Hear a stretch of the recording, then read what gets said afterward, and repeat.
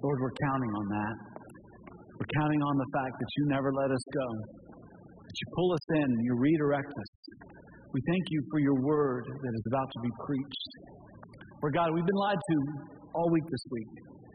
We've been told that what we need is an external thing, a created thing. We've been told that we can find and make our own happiness apart from you. We've been told that you don't exist. We've been told that we need not speak of you or be mindful of you. But now we have this moment, Lord God, having praised you for the God you are, being reminded that you pull us close. Now we ask, oh Father, through the power of your Holy Spirit in your word, to let us see reality, to understand what is at stake, to show us what it is we are to do. We ask you to do this in the name of Jesus. Amen. I don't know what kind of week you've had. If it's a typical week in this world, you've probably had to make some big decisions and little decisions. You've probably had some good things happen and some bad things happen. And through it all, you've sought to understand your way. You've tried to figure out, okay, what am I supposed to do with this? I have had conversations this week when I knew some things, but I wondered, should I say this now? I know what is true. I know what's going on. Is this the right time? There were situations when there was an opportunity. Should I call someone else in? Should we? Someone ended up going to the hospital. They were wondering, should we go to the hospital? Wasn't in our family, but those kinds of situations, they come up all the time. It's like, what are we supposed to do? And here's what I want us to realize: all of us, every single day, we make hundreds, if not thousands, of decisions, and all of these decisions are being made based on what we believe is best, what we believe it is God wants for our lives, or what it is we believe is best for our life. And all of that comes from, hopefully, a vision. We're in this series right now where we're talking about mapping out our vision. And for some people, that idea is so ethereal, it's so out there, it doesn't have any practical, real meaning to it. But let me tell you, you really need, and I pray today this helps you get a real sense of what it is you're supposed to do with your one and only life. See, if we're not careful, we're gonna end this day or this week or this month or this quarter or this year or this life and see a bunch of disconnected decisions that didn't really go anywhere with really a sense of passion. God calls us to live very passionate lives and to make very practical decisions that push us in the direction of that passion. But if we don't have a vision for it, if we don't see it, if we don't get it, then we're just going to kind of go wherever we're led, however we feel, whatever is going on. God calls us to live intentionally. And I pray today as we look at His Word, we will get a sense of the vision and what God wants us to do. If you've got your Bible, and I hope that you do, take it out and turn with me now to Matthew chapter 24. We've been working through this very challenging chapter of Scripture for the past few weeks. We'll finish it up next week. It's not a comfortable text. If you're looking for a feel-good message, you've come to the wrong place today, I'm afraid. Hopefully you'll be encouraged somewhat with truth. But this chapter is one of those many pastors choose to punt on or skip because of what it says about reality and what's going on in our world.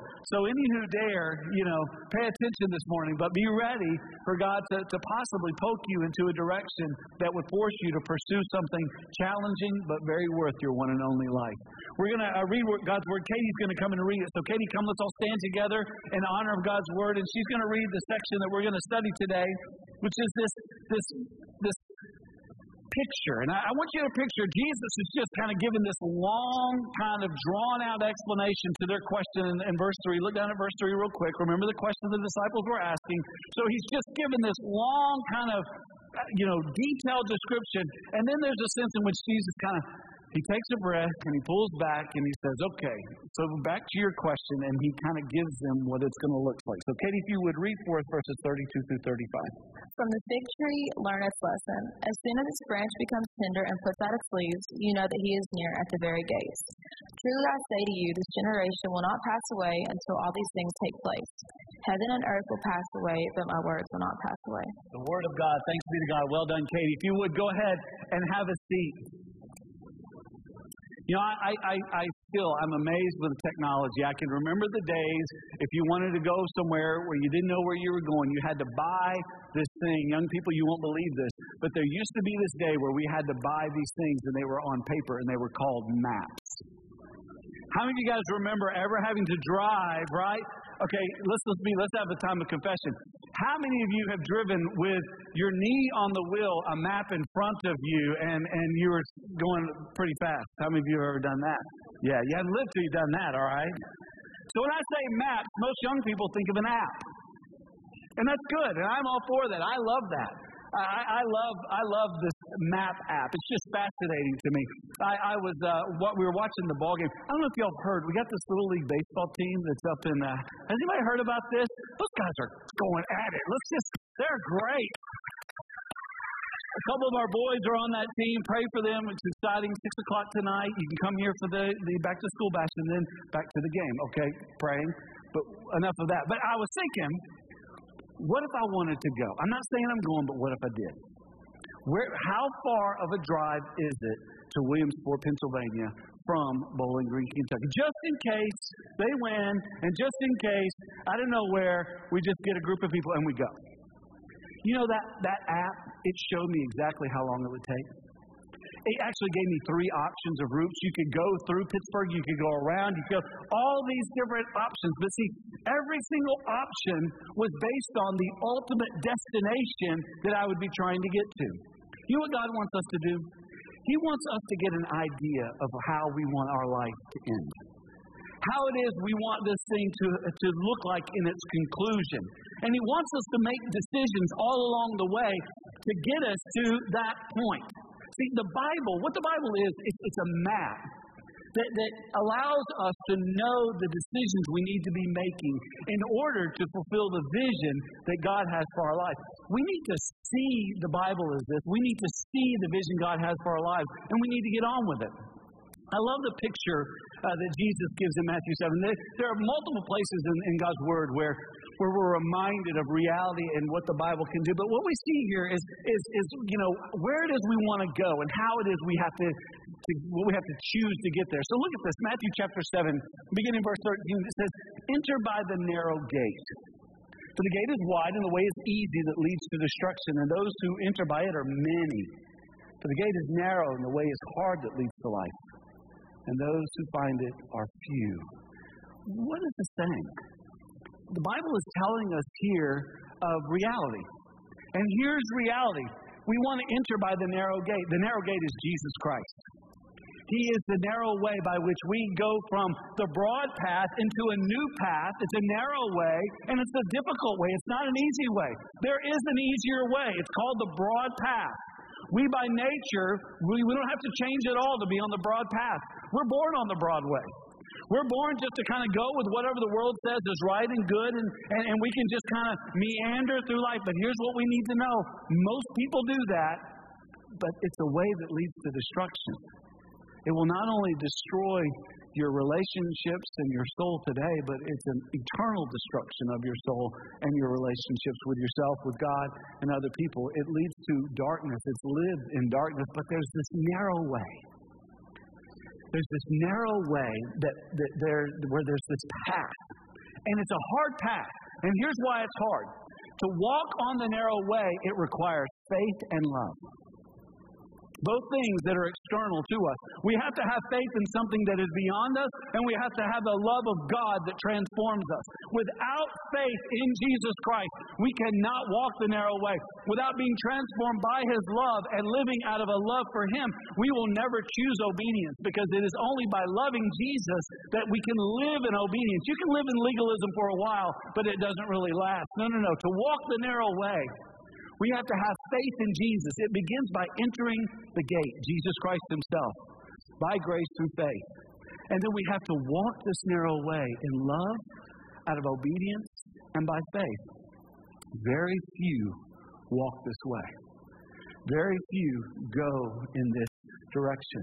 And those who choose to walk this way, you need to understand, there are those who are offended by your faith. They'll tolerate your love, but they're very offended by your faith, because we have to understand what our faith is saying. Our faith is saying there is a narrow way that leads to life, and everything else leads to destruction. And people don't want to hear that. What people want to hear is everybody's okay. Everything's going to be okay. That's not what the Bible teaches. The Bible teaches a very different reality. And that different reality is this. There is a broad way that leads to destruction. There is a narrow way that leads to life. And that life is Jesus Christ. He is the means by which we come to enter that path. And it is by loving Him, receiving His love, and living by faith in Him that we go this way.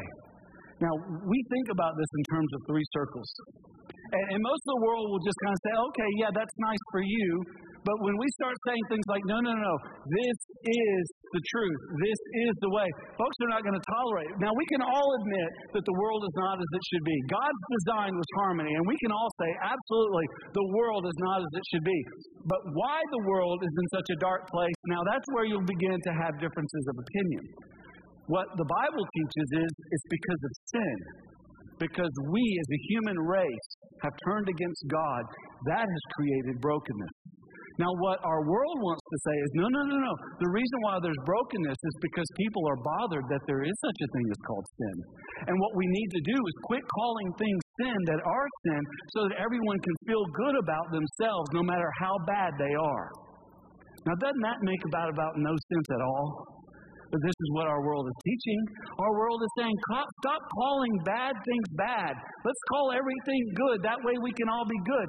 Here's the problem with that. It creates brokenness one way or the other. And so there's a brokenness in our world, a broken relationship with God, broken relationship within, broken relationships with others. That's why there's death. That's why there's pain. All of it is because of sin. But here's the good news. God didn't abandon us to ourselves. Instead, God became one of us to make us the righteousness of God. So if we will repent, that is, turn away from trusting in ourselves or any other created thing, and believe that Jesus is God, that He died for our sins, that He has been raised, that He is alive, and has sent His Spirit to live in us, we can pursue and recover God's design. And in doing that, we're going to do something that's hard.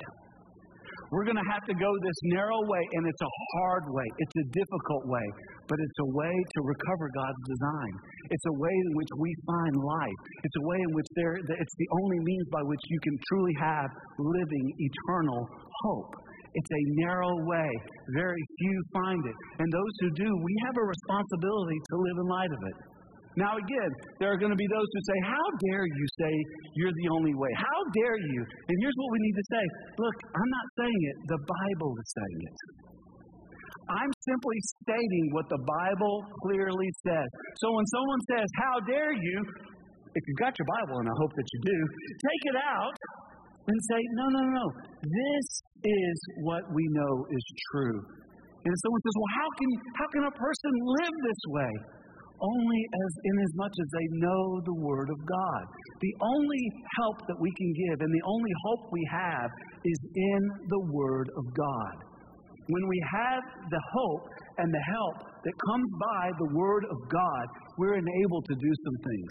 Some things that are very important that will allow us to fulfill the purpose that God has saved us for. Allows us to live out the vision that God has for our life. And so when we look at our text today, what we see is the Bible, the God's Word, enabling us to do the very things we need to choose to do in order to fulfill the purpose that God has given us life to begin with. So take note as we think through this. I want to challenge you. Again, this is probably not going to be a real comfortable message. This is probably not going to be one that you send to your Aunt Susie and say, oh, this one's funny. You're going to love this, okay? Just know this is challenging. This is a reality. This is a wake-up call. I'm not expecting a lot of thank you emails this week. I get it, all right? I'm not thanking myself. It's been a kicker for me this week, too. And so just be ready and understand that this is a challenging way when we're talking about the narrow way. Jesus said this is a difficult way, but it leads to life. So what is this way? What is God's Word? What does it enable us to do? Write it down. God's Word enables us to see the reality of the world. The reality is this. Judgment is coming. Jesus has just spent 30 verses talking about what's going to happen. The disciples asked him in verse 3, hey, when are you going to come? When is going to be the coming? And so he describes all these terrible things that are going to happen. Evil will intensify. People will be persecuted, God's people. And God's eternal and final judgment will then be revealed. Jesus says, look, it's like when summer's coming. You know because you see the leaves. You know, we know here in South Central Kentucky, we come out of these winters. And by the way, they're once again forecasting a terrible winter. Whoever is praying for snow, stop. We've had enough for a decade. It's time to move on. If you like snow, go north. We'll pray for you, all right? We need to have a mild winter. I know that the bugs will come. Better bugs than snow. That's all I'm saying. The advertisement is done. So we understand, South Central Kentucky, we come out of winter into spring, and we know it's almost summer. Why? Because the leaves begin to bloom. We begin to sneeze all over each other, right? And it's a glorious time because the summer is coming. And what Jesus is saying is, guys, you'll know it's about time because you'll begin to see the fruits of all these things. And these are the things that we've been seeing. We see death. We see persecution. We see pain. We see evil doing what we should expect it to do, knowing that its time is limited. Did we honestly think that the evil one doesn't know the Word of God? He knows the Word of God. He knows that his time is limited. If he knows that he's only got so much time, you think he's just going to sit back and relax while he's got a little bit of time? No. He's going to bring as much darkness as he possibly can. And what will happen to the light? What will happen to the children of light? Well, it won't be easy. It will be like walking a narrow way that is very difficult. And so Jesus says all these things are coming, and then you can anticipate the end. Now, what's that going to be like? Well, it's going to be tough, guys. It's going to be tough. Matthew 13, there's a lot of places where Jesus talks about this. But look what he said in Matthew 13. Again, the kingdom of heaven is like a net that was thrown into the sea and gathered fish of every kind. When it was full, men drew it ashore and sat down and sorted the good into containers, but threw away the bad. So it will be the end of the age.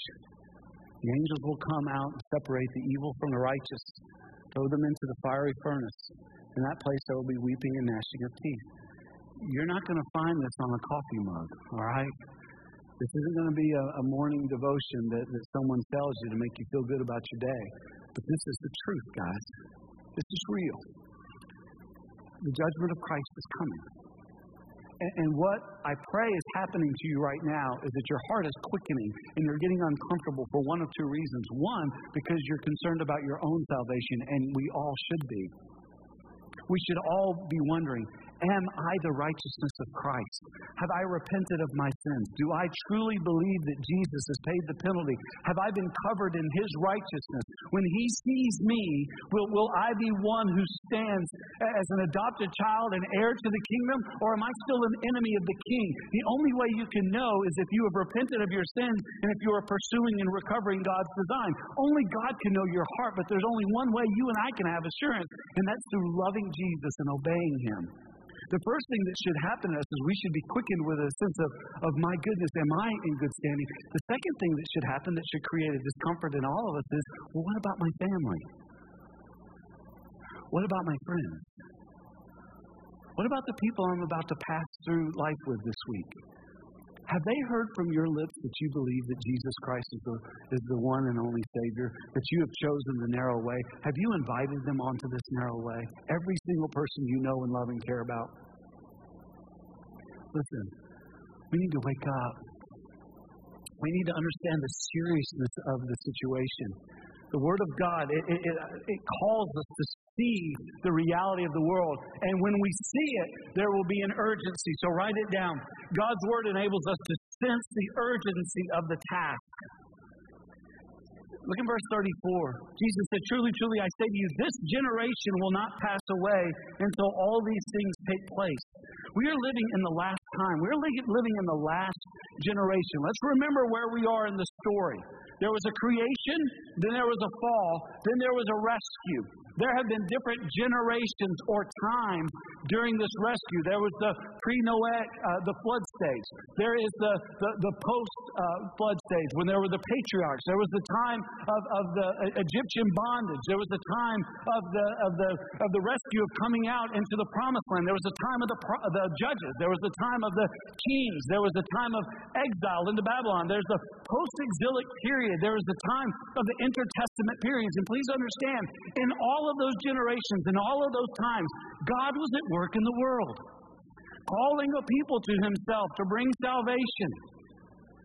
When the New Testament dawned, when Jesus Christ came, he came bringing the promise kept of the Old Testament promise that was made.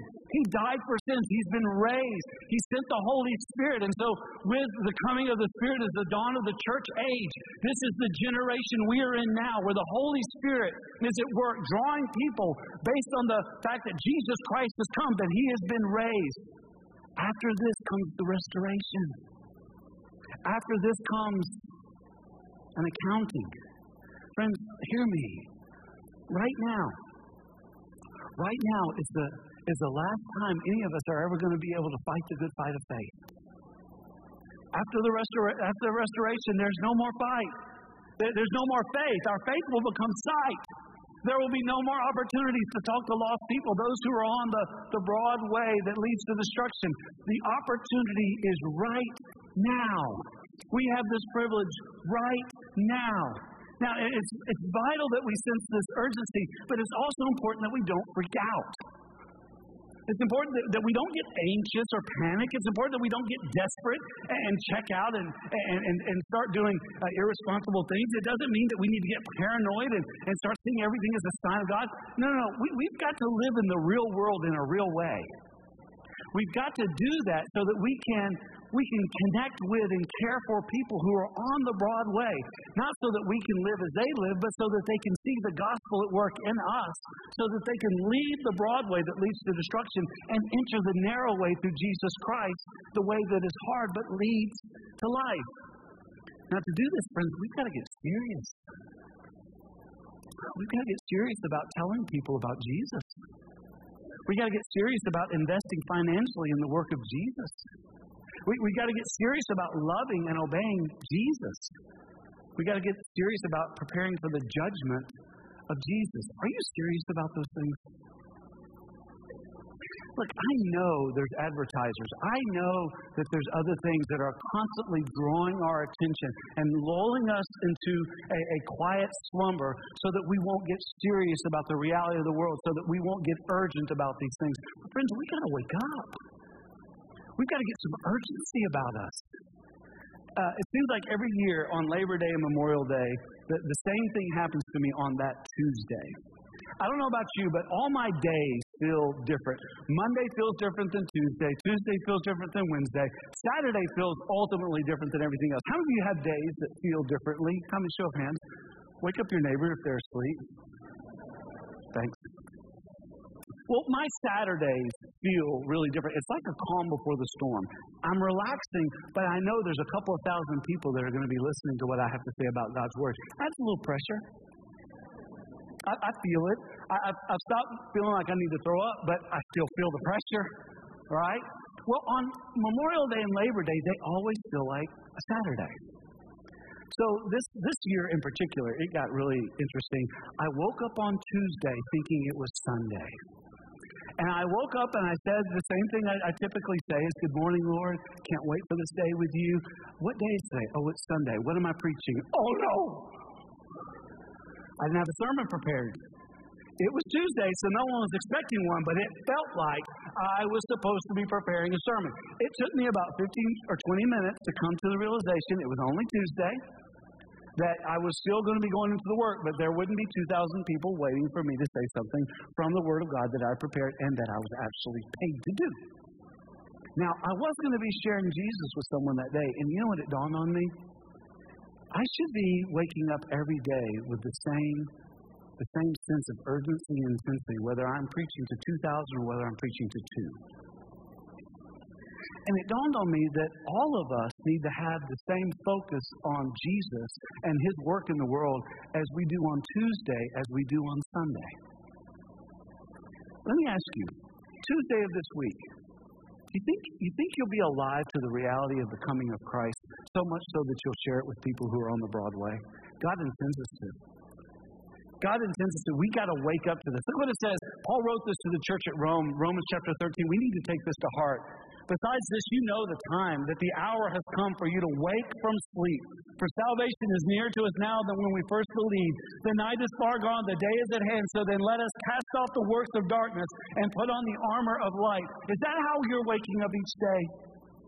Are you waking up thinking to yourself, you know what? Today is the day of salvation, possibly for someone I know. Because here's what I want you to realize. There are people that, yes, they come and hear me speak. And yes, there are people who will set up and have appointments and I can share Jesus with them. But can I tell you, I want you to think about young people, those of you who will be in school tomorrow. I want you to realize, possibly the only person who will tell them about Jesus tomorrow is you. Those of you who will be at work tomorrow. Those of you who will be at home and in your community. Those of you who will be at a ball game tomorrow. Those of you who are going to a place that will work out tomorrow. I want you to understand something. Those folks, many of them are on the broad way. Have you told any of them about the narrow way that you're on? Have you told them how they can get on that narrow way? Have you explained the 3 circles to them? Is there a sense of urgency, or has that become secondary, tertiary, or way back on your priority list of things to get done? Because after all, it's not really that important. Friends, we got to wake up. We've got to let the Word of God allow us to see reality. And in allowing us to see reality, allow it to stir in us an urgency. And as we do that, and as we get to work realizing that Jesus is coming, we need to understand the centrality of Jesus himself. Write this down. Understand that God's Word enables us to stand on the certainty of Jesus. What Jesus says here is you're probably some of you are so familiar with it, you don't think anything about it. But this is huge. Jesus says in verse 35, heaven and earth will pass away, but my words will not pass away.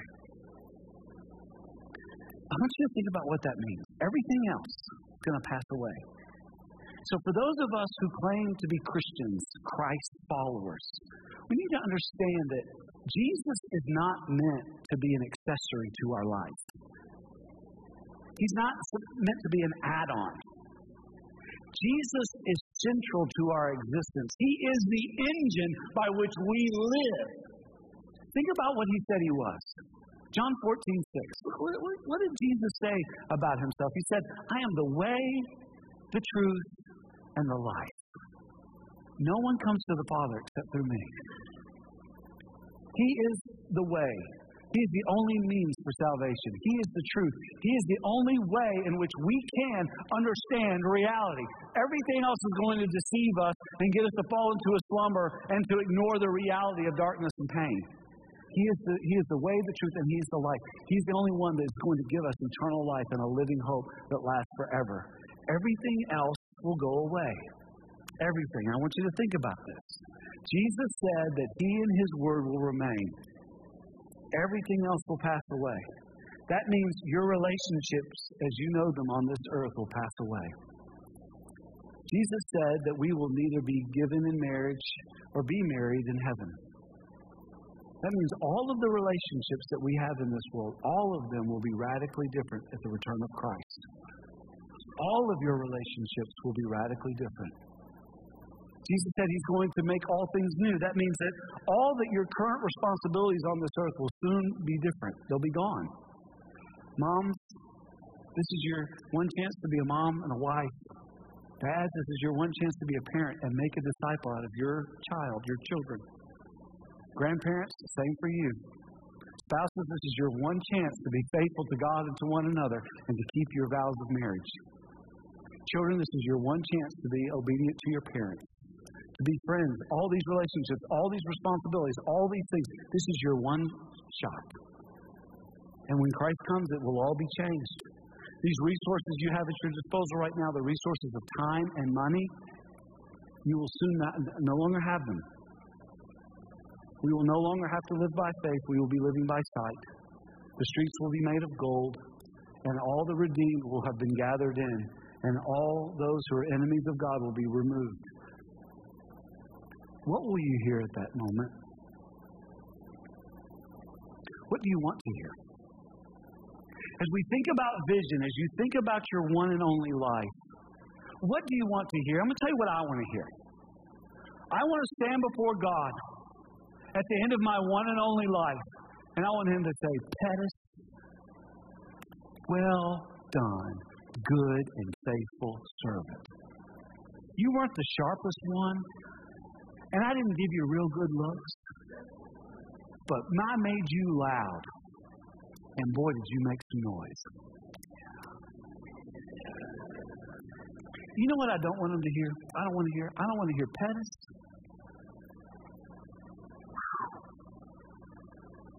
You're in, but go sit in the back. What do you want to hear? As the Lord calls your name, I want you to understand something, some of you. Some of you are going to hear Him say, depart from me, I never knew you. And then that's it. The angels will come and you will be sentenced to eternal damnation separated from God. Some of you are going to hear your name and just made it. Come on, go sit down. Wouldn't you love to hear your name, the Almighty, say your name, and then to say, well done, good and faithful servant. Now, what would it take to hear that? It will take you and me living passionately, intensely, awake to the reality of God on the narrow way. It will require us to stay focused, to make decisions in light of that vision, to walk with Christ, knowing that He's the only one that remains, to obey Him and love Him, and to let everyone that we can possibly let know that Jesus Christ is the way, the truth, and the life. Now, to do that, some of you need to accept Jesus Christ. To do that, some of you are going to have to make Jesus first instead of something else. You're going to have to say, Lord God, you are my vision.